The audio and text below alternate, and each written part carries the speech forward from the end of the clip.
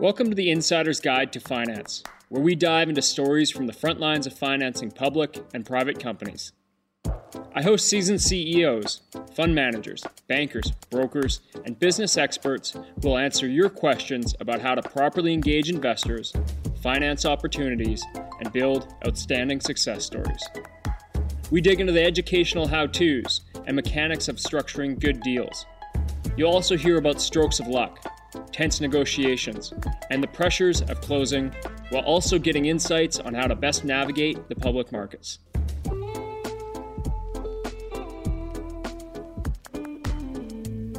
Welcome back to the Insider's Guide to Finance. In this episode, we hear from Matt Badiali. Matt is a geologist and independent financial analyst. He's built his career and following by researching and writing about junior public investment opportunities. His research and letter writing career started with Stansberry Research, where he created the Stansberry Resource Report. It's one of the widest read natural resource investment publications in the world. He says that their goal was to generate ideas that could be pitched to hedge funds, but written for the retail investing audience. Now, whether you're a public company CEO, IR pro, or individual investor, I know you're going to take value from this interview.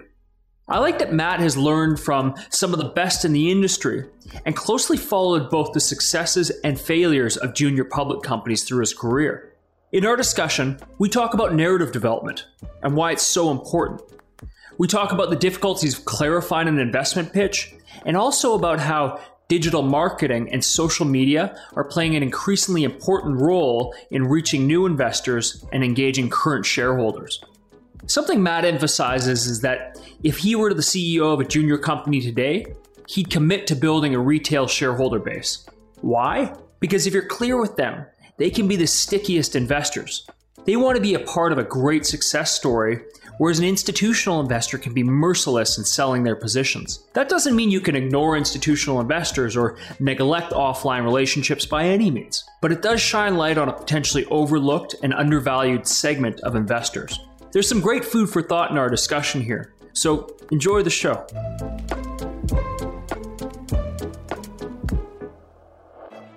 Matthew, welcome to the show. Oh, thanks for having me. I really appreciate it. I'm really looking forward to our conversation because in the pre-discussions we've had here, there's a lot of interesting things I think you bring to the world of the public markets, junior companies, the understanding of the world of publishing, the understanding of the world of investor relations and communicating a narrative and a story. And so I thought it'd be a great interview to get your perspective and those years of experience on the show. So well, thanks. What do you say we start off with you giving a bit of background for us, and then we'll be able to build from there. Sure. So I'm a geologist by education. So I did an undergrad at Penn State. I did a master's at Florida Atlantic, and I was recruited out of there to go and do a PhD at Chapel Hill, University of North Carolina, Chapel Hill. And I spent 5 years kind of toiling away, realizing that I wasn't cut out to be an academic. And one of my very close friends is a guy named Dr. Steve Sugarrood, who is he's a partner at Stansberry Research. He has a PhD in finance. And in 2004, they were just kind of building Stansberry up, and they were looking for people to come and write. And they decided that for their natural resource letter, they wanted to hire a geologist and train him in finance, as opposed to trying to find a financial guy they could teach geology to. And I just happened to be the only geologist they knew. And so I got recruited out of that PhD program. I didn't finish. I got 3 chapters into my dissertation, and we were expecting our first child. I'm like, I got to get out of here. But the work that I was doing at Stansberry was really very much in line with the kind of exploratory research I was doing in grad school, right? It was all numbers based. I was doing strontium isotope analysis. I've just put half of your listeners to sleep just saying that word. Okay, but basically, you crunch numbers and you come to some conclusion. And so finance wasn't any different. I had to learn some principles about trading, and I had general economics, so I kind of understood what we were doing there. They gave me 6 months on the job without writing, and then I launched a newsletter after, it was pretty quickly after I started. It was great because, there back then it was early days, and our mantra was generate investment ideas that you could present to a hedge fund and then write them in such a way that people cared about them. And I present to a retail audience. Yeah, exactly. And I had great mentors. I mean, Porter Stansberry, regardless of what you think of him or think you know about him, is a fantastic writer and storyteller and thinker. And Sugar Root is a fantastic thinker, writer, storyteller. And there was a guy that I worked with back then, Brian Hunt, who was a fantastic storyteller, thinker, and when you're around these people and you're sending drafts to them, you're going to take your lumps, but you learn how to write a compelling narrative and tell a good story. And that's the essence of what I had to learn. I mean, the math wasn't hard. It was the storytelling that was hard. Yeah. My God, that's such a huge part of engaging an investor audience. And I mean, I think for any of the listeners here, raising money is less about the economics of the deal and more about that emotional engagement, or at least initially to captivate somebody in to say, I'll take time to learn more. Mm-hmm. So, why don't we go down that path and talk about narrative development? Because I mean, that is such a big part of this. And what an interesting way to learn from these people who put together the stories there. So where would you start? What would you tell a company where to start? I would tell them to send their slide deck that they have, their investor deck that's on their website, send it to your mom. And if she can't understand it, you're doing it wrong. And this is the single biggest flaw in 90% of the companies that I look at, if I'm reviewing their stuff, is that there's no clarity. There's no narrative. The slides are terrible because most of these guys are in the weeds in their own company. The founders are always deep in it, right? Oh, you got to have some little nuance, some little thing. And you don't. Yeah. You have to step back, have a clarity and a brevity of narrative so that I can just click on your web presentation. Each slide tells me a story. Each slide advances the story one more step. Yep. But each slide, one concept per slide, and build it so that I understand what your investment, why I want to own your stock. So few companies do that well. I want to reflect on a couple of past guests. One of them is Taylor Towan from BTV. Her saying is brevity is beautiful. Mm-hmm. And so seeing that, and I agree, there's, sometimes you get in these nuanced terms and jargon that works its way into adding more text to a slide deck. And I don't believe it's helpful. So I hear what you're saying there. Another one is a gentleman named Kyle Dunn, who is a founder of Mailer Capital. And he said, when you're out raising money or engaging investors, if you're not competing for their money, you're competing for their time. Meaning that pitch deck really is a piece of rhetoric that is there to convince them to say, you know what, I'll take a little bit more time here. It's not there to give them the full due diligence package, right? Right. So what I'm hearing there is, it's solidifying what a lot of others have said and what I believe as well. So what else is there? Your mother can't understand it. How do you go about creating that narrative that is simple enough for everybody to understand? Yeah, it takes work. It takes iterations. You have to decide, really, it's a value proposition. What are you bringing to the world that is valuable to me that I want to own your stock? And one of the things that I find is that people are very certain about what they do, but they're very uncertain about where they're going. And when I see that, I get really concerned. In mining, it's relatively straightforward because you have, you're looking for a deposit and if you find that deposit, then that's where we're going. And that's where the value creation is. But if you're I was just looking at this ag tech firm, and I won't tell you the name of it, but they're really small, and they have, in my head, the narrative is pretty clear. I see the catalyst, right? They have developed 3 different seed lines that have these really valuable attributes in the seeds that, you can grow them in dry places so you don't need as much water. They have health benefit. The plants have actually a lot of health benefits to their seeds once you create them. And this is like wheat and soy. And they just signed distribution deals in South America and China, right? It's a pretty straightforward premise. They've been selling in North America. They're going to start selling these things in South America and China. The sales are going to ramp up. Revenue is going to ramp up. The value of the stock should go up, right? It took me hours and hours of wading through their presentations and their news releases and their freaking quarterly reports to put that information together. I shouldn't have to do that because 99.9% of investors won't do that. Right? Yeah. I do it because I know that that's how I find value. As an investor, I want to find a company that has a really great stuff and can't sell $1.50, right? But I just want to touch on a point there is one, retail investors almost guaranteed won't bother doing that.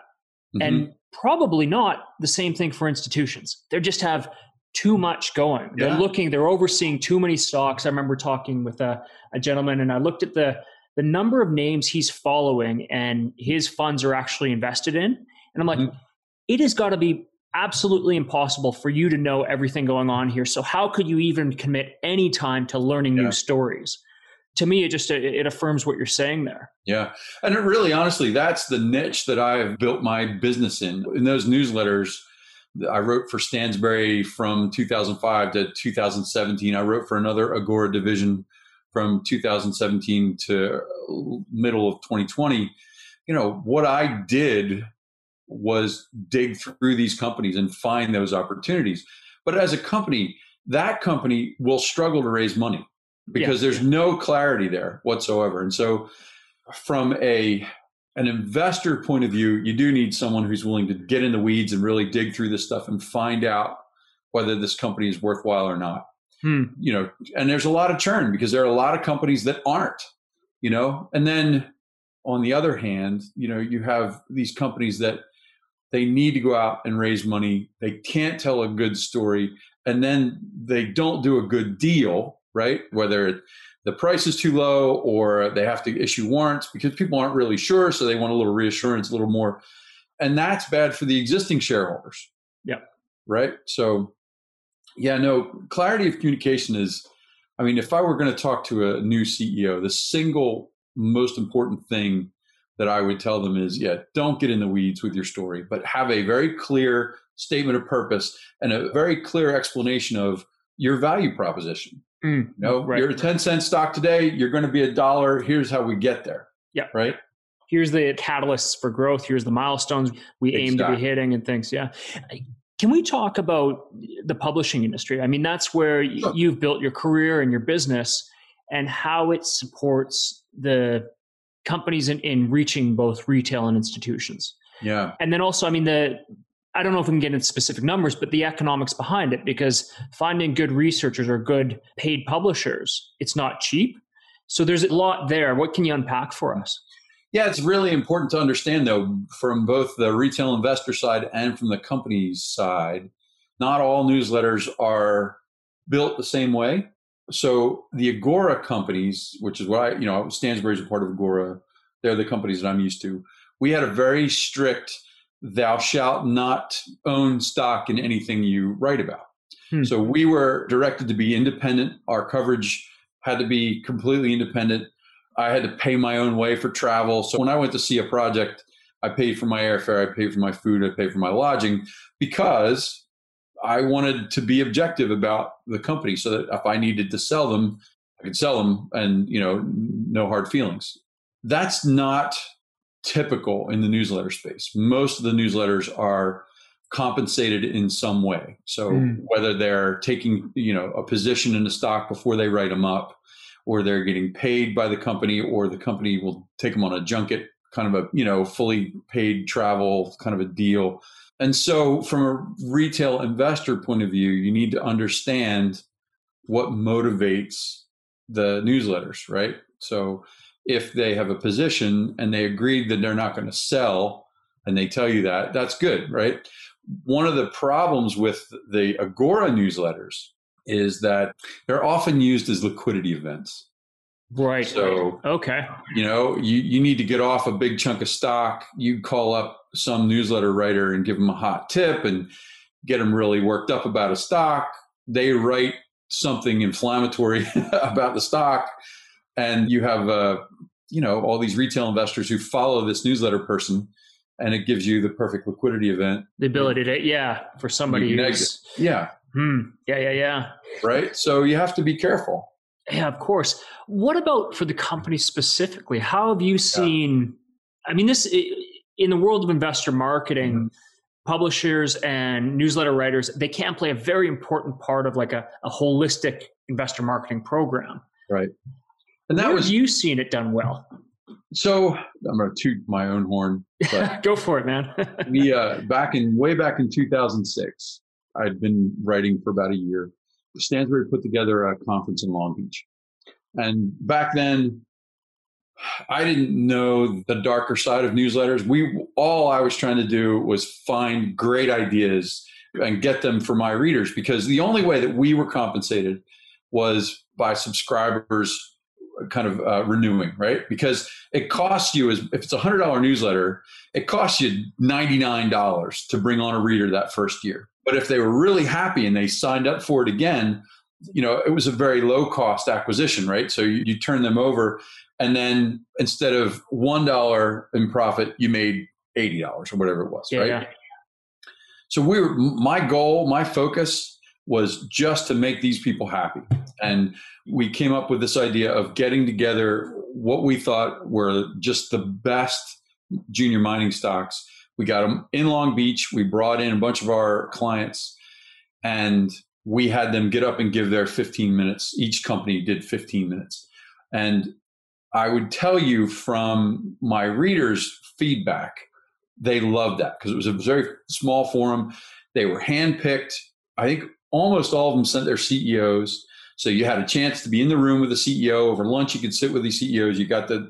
And from the company's point of view, they got shareholders that stayed with them 15 years.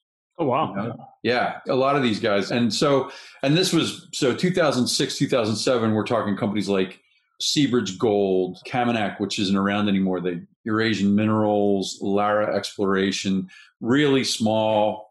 Who's behind Eurasian Minerals? Dave Cole. Okay. And CEO. It's not Eurasian Minerals anymore. Now is it Euramin? No, it's a royalty now. It's EMX Royalties, I think is what it's called now. Oh, interesting. I went to a lot of their projects. They had some really, really, they were big idea generators. And I really enjoyed, I was in Turkey, I was in Haiti, I've been to Arizona looking at their projects. That's good. They've always been a good group. Wow. And my readers were in and out of them for years. So. Yeah. Okay. Mm-hmm. And from the side of investor marketing, what are your perspectives on or advice to those public companies and their management teams when it comes to balancing the focus between institutional investor interest and retail investor interest? And what's the relationship between the two that you see? Sure. And this is my opinion. And okay. I know I have some institutional friends that if they see this, they're going to give me hell for saying it. But the fact is that a lot of the institutional stuff is mercenary, right? They're looking for their fees, right? Very few of them are long-term holders because their master is, the money that they're managing, right? It's not the companies. So you have to understand as a company what you're getting into. Whose hands are you putting those warrants and those shares? And what is the likely outcome? Are they going to be good shareholders? Are they in it for the long haul or not? And then retail investors, it depends. If I were a junior CEO, right, one of the things that I would do is build a retail shareholder base, because if you're clear with them about your intentions, and if you're clear with them about the value propositions each step of the way, retail investors tend to be lifers.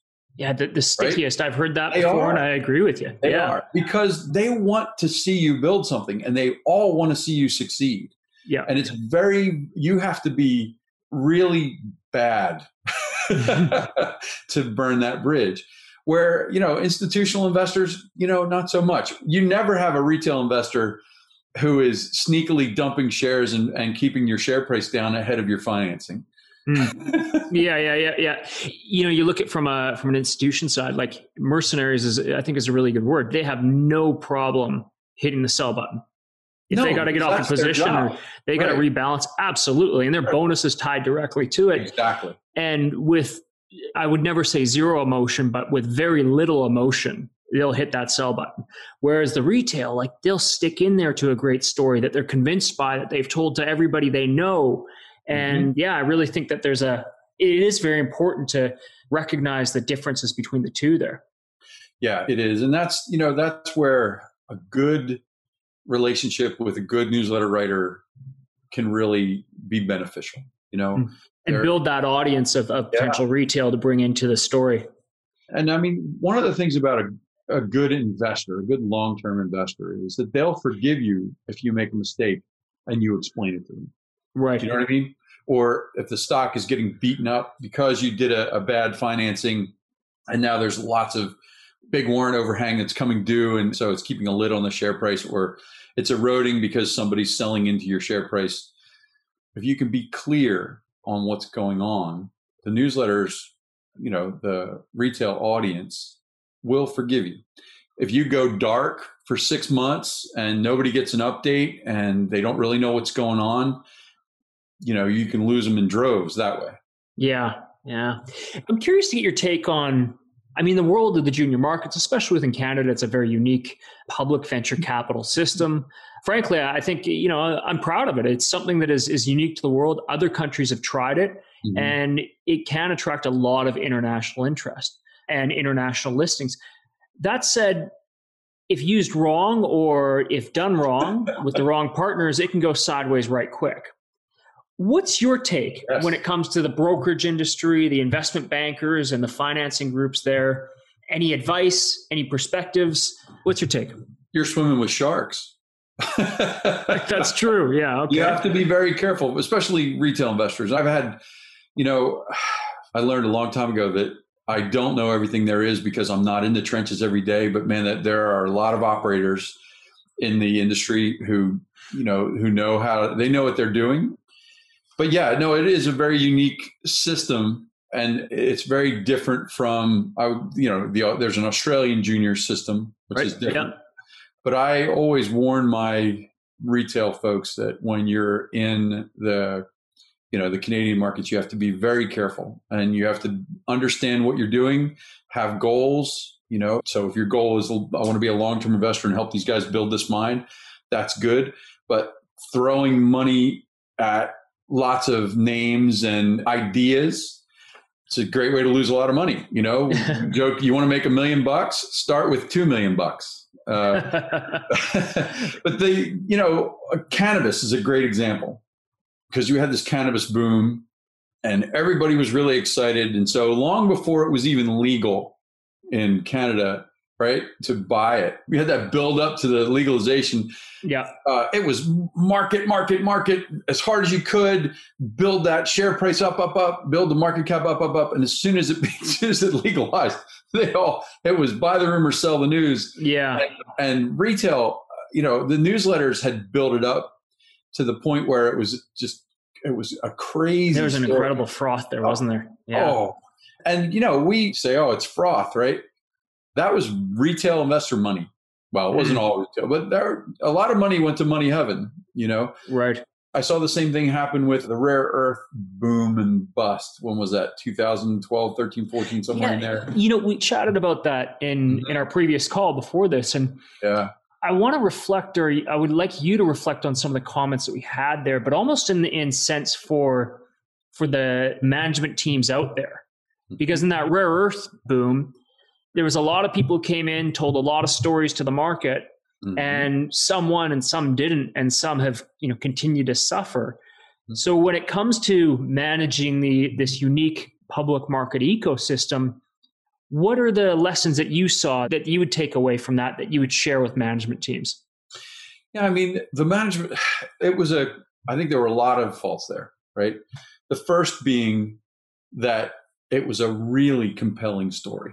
And this is for rare earths, if we were to frame it up, right? Yeah, sure. Yeah. So the narrative went like this. We need rare earth magnets. Every new electronic device has to have these special magnets.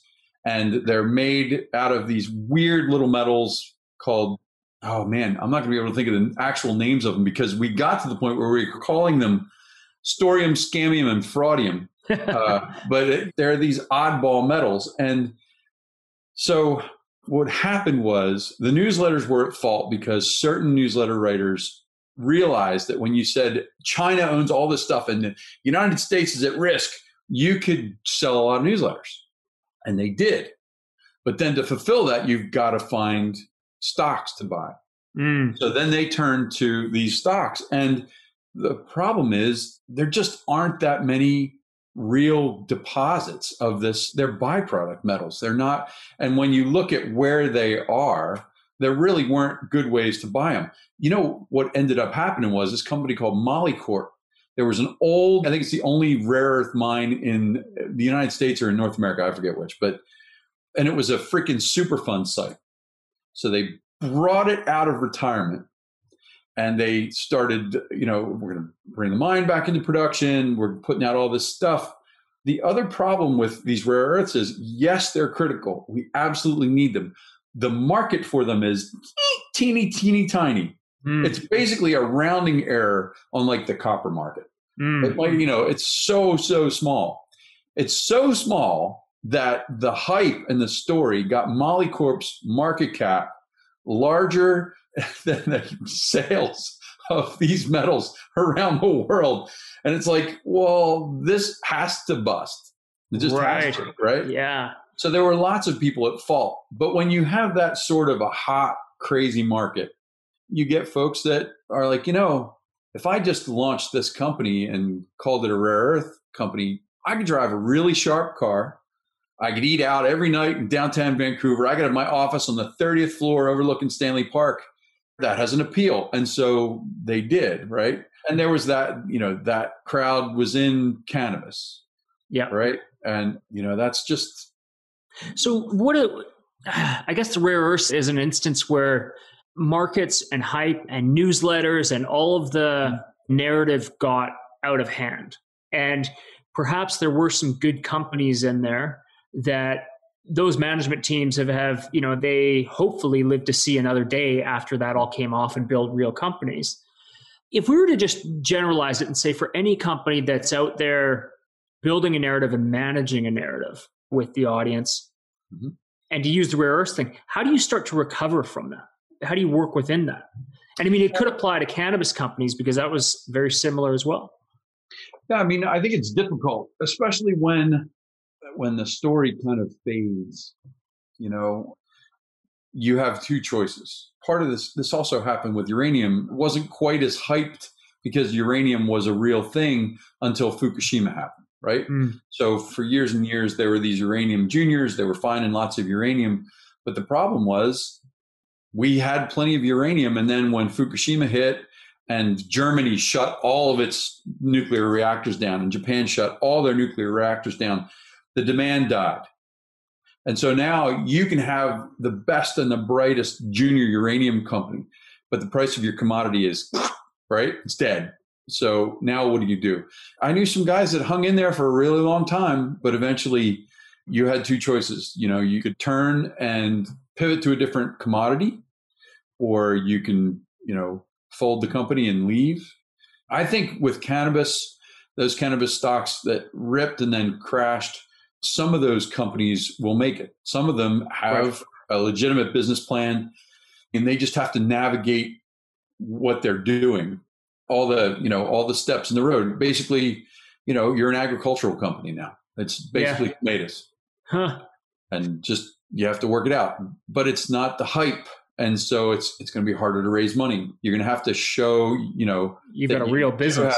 That you do have a real business, right? Yeah. I think that, I agree with you now. It's almost, you can't ride the hype to raise the dollars anymore.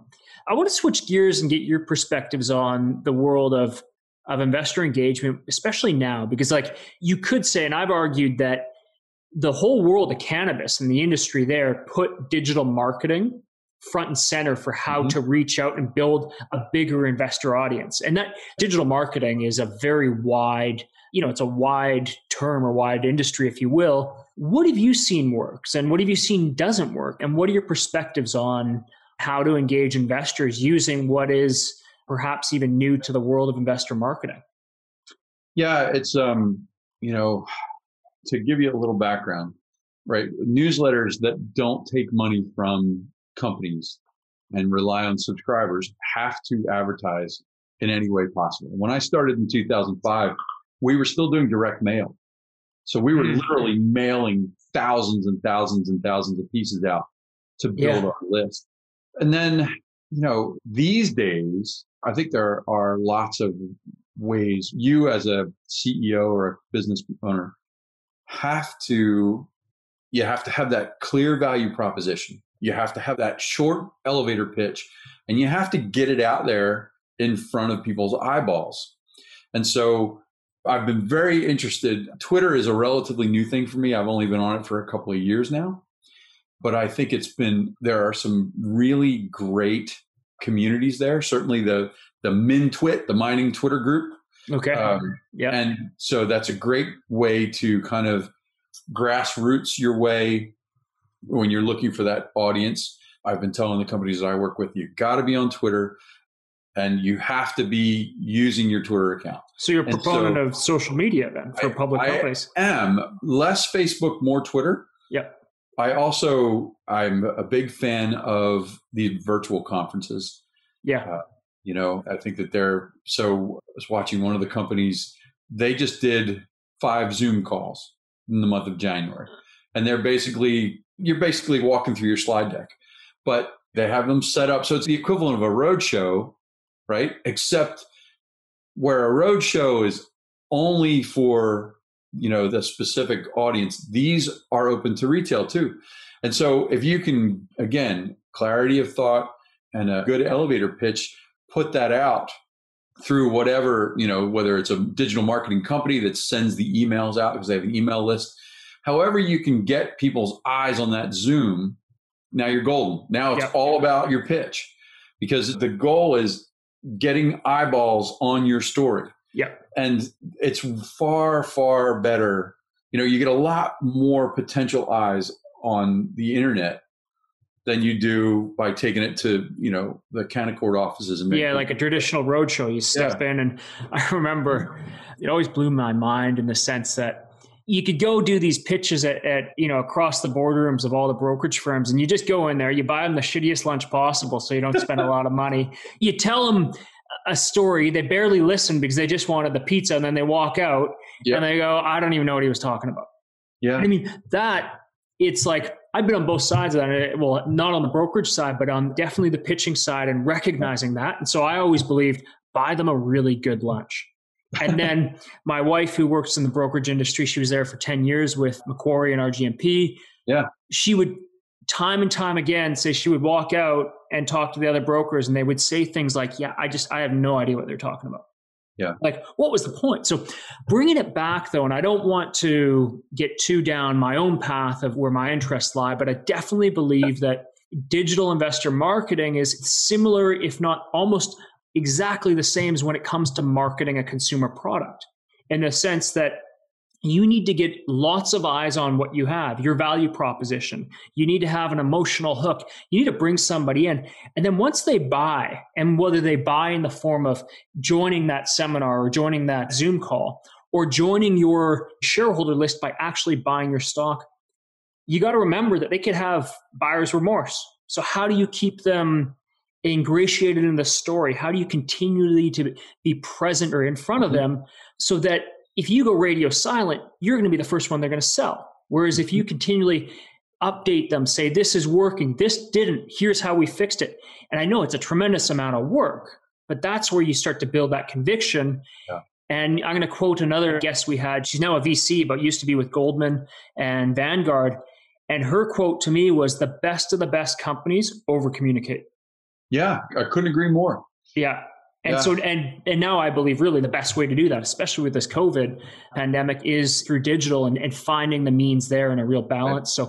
So, but I do want to point out your point earlier that companies who over promote should also be suspect. Yes. Yeah. So, when it comes to communication, my experience inside of companies is that they agonize over press releases.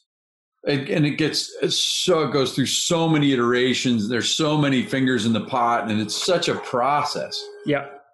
That's where social media comes in. That's where social media comes in my mind, as a really powerful tool, right? Because especially with Twitter, you're forced to be brief, right? And you're forced to be engaging, and you're communicating. So instead of having some big, long, formal process, obviously with public companies, they have to make sure that they're on side with all their legal requirements. But I mean, just engaging other companies, engaging newsletter writers, making like yesterday was a great example, just putting out something about Martin Luther King, and then, something pithy. You've actually engaged your readers that are on Twitter. Yeah. You give them something, you're front of mind again. Yeah. Somebody, I don't know if he wants me to use his name or not yet, but he's a phenomenal IR professional and digital marketer. And what he refers to as these micro conversions, meaning, somebody sees that Martin Luther King piece, which, is something recognizing an important event, but it's got the name attached to it. Mm-hmm. That's enough to just keep you top of mind. And it's just that micro step towards them, one, their conviction in the story, or two, them buying and holding kind of thing. So it really is an interesting world now, man, when it comes to this stuff, because I think it came on for IR pros really quick. Yeah. Things changed fast. I'm just looking at time, Matt. This hour went quick. What final thoughts would you have for those public market audiences out there, or CEOs and management teams who'd be listening, coming from your perspective, because you have a very intimate view of them. So I'm sure that there's been a lot of things you learned. What are some final thoughts? I think for companies, and I've said this a couple times, your pitch deck has to be clear. Your expression of value has to be clear. And your roadmap of how we get from where we are now to where we want to be, and how that translates to value for your shareholder, has to be crystal clear. Because that is the value proposition. That's what gets me. Rick Rule always says that's what triggers the hand to wallet reflex. Yeah. Right? You need to buy those shares. You've got to convince me that I have to own your shares right now. And for the retail audience, blindly following newsletter writers is not a great path to success. Making sure that you understand where they're coming from and what their motivations are is important, and understanding what their relationships are so that you don't become a liquidity event for a company is also right. Important. One of the things that newsletter writers do is that they create urgency, and there's not always urgency around, you don't have to buy the stock right now. You can step back and wait for that tidal wave of buying to go through. One of the things that I do know about newsletter buyers is that they're the worst investors. And I mean that with love. So all my people who are listening, but if you're not using a limit order, you're the one I'm talking about. Right. Market orders are just taking up as much as somebody. It's a 10-cent stock and it doesn't trade more than 100,000 shares a day, and they take a bazooka to this thing trying to get their shares ahead of everybody else. It didn't matter how many times you told them not to do that; they still do it. So, wow, yeah. Oh, good stuff. Well, where can listeners follow your work and get in touch with you? Yeah, right now the best place is I have a blog. It's www.mattbadiali.net. It's MattBadiali.net. Awesome. I'll put that in the show notes. And otherwise, thanks so much for making the time. Oh, thanks for having me. I really appreciate it. Anytime, in fact. Thanks for listening to this episode of The Insider's Guide to Finance. If you enjoyed what you heard, please share this with your friends and colleagues so they can benefit as well. You can also subscribe and leave a review on iTunes or the Play Store. Your support there is really appreciated. For future episodes, if there's a question, topic, or specific person you'd like me to interview, feel free to reach out. You can connect with me on LinkedIn or through my website at creativereturn.ca.